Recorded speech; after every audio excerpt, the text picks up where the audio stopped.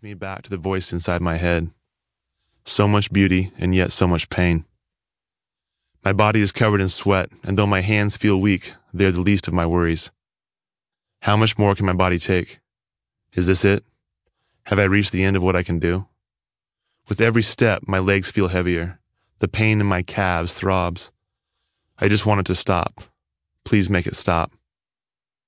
More time. I thought I had more time. I was afraid this would happen, but I thought it wouldn't catch up with me until the very end. Now, it's all I can do to take 10 steps before I'm forced to rest. Just steady yourself and push through the pain. The ache spreads to my thighs, and my calves begin to quiver before I can take 8 more steps. Rest. Just a few minutes of rest. I decide to keep moving, but after 5 more steps, the pain is almost unbearable, and the weakness is spreading. I extend my right leg back to stretch my calf muscles. This offers a momentary reprieve from the pain.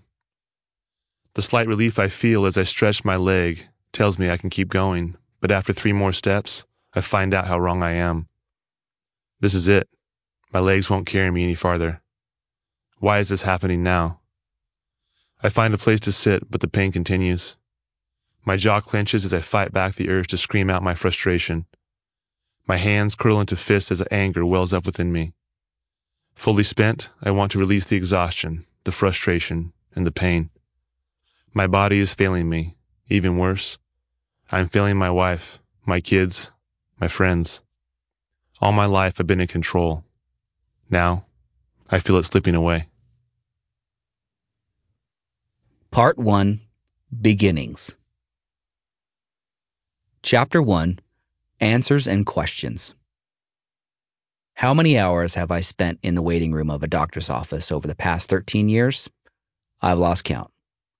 During that time, I've endured an unending series of muscle biopsies, MRIs, blood tests, and various other forms of poking, probing, and prodding. And still no diagnosis I can depend on. When I was in high school, my best friend, Patrick Gray, used to come with me to a lot of my appointments, but the distance between his home in Idaho and mine in Southern California makes that a little difficult now. Since moving to San Diego, I've often sat there alone, waiting for answers. Today, I'm grateful my wife, Kirsten, is able to be with me. The door leading back to the exam room opens, and Jennifer, my doctor's medical assistant, surveys the busy waiting room.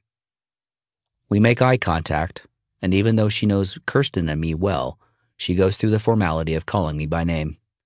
Justin Skeesuck, come on back. By the time I get to my feet, with my leg braces and cane keeping me upright, Kirsten is already at the door. She knows I want to get there on my own, even if it takes me a while. As we continue down the hall, Kirsten and Jennifer slow their gait to allow me to keep up. I like your cane, Justin, Jennifer says as we approach the exam room. Is it new? I look down at the dark purple wood. Yes, my best friend made it for me. It's beautiful. When the weakness spread from my left leg to my right, Patrick purchased a 4-foot slab of purple heart wood and spent hours in his garage with the jigsaw and hand sanding tools, fashioning a beautiful cane. It has become a cherished symbol of our lifelong friendship. The doctor will be with you in a few minutes, Jennifer says as my wife and I take our seats. Smiling, she closes the door softly. Kirsten has come prepared for the wait. She pulls a magazine out of her purse and begins to thumb through the pages to pass time.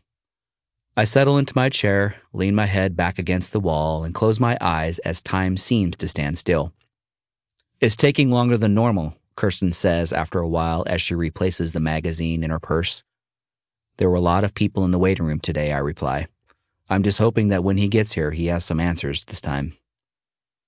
For years, my team of neurologists has struggled to identify what exactly is going on in my body. While my symptoms are similar to those of some well-known diseases, such as ALS, they don't perfectly align with any of them. We're hoping this latest round of tests, blood work, and muscle biopsies will bring a breakthrough. Anything that will give me some insight into what the future might hold. I would be satisfied at this point just to have a name for what I have. My team of physicians has gone through 4 diagnoses so far, and all have proved to be incorrect. Whatever I have is so rare, they aren't sure it even has a name.